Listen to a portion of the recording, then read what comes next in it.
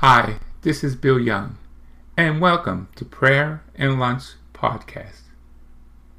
Today we're doing a prayer called Prayer to the Child Jesus for Hopeless Cases. So, if anyone out there has hopeless cases because they're sick, they're depressed, or loved ones not following Jesus Christ, we're praying for you. And thank you for all the 700 followers on Twitter account. I hope you get to hear this prayer too. And here's the prayer.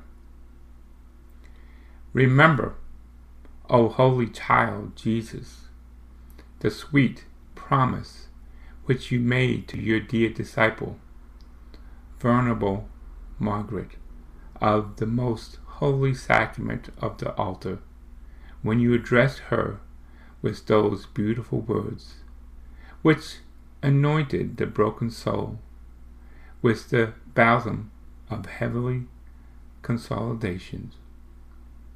Take resource to my heart every time you wish to obtain a grace. Ask for it through the merits of my holy infancy, and I will not refuse to grant it to you. Full of confidence in your promise, here I am at your feet, O divine child. I come to place my needs before you.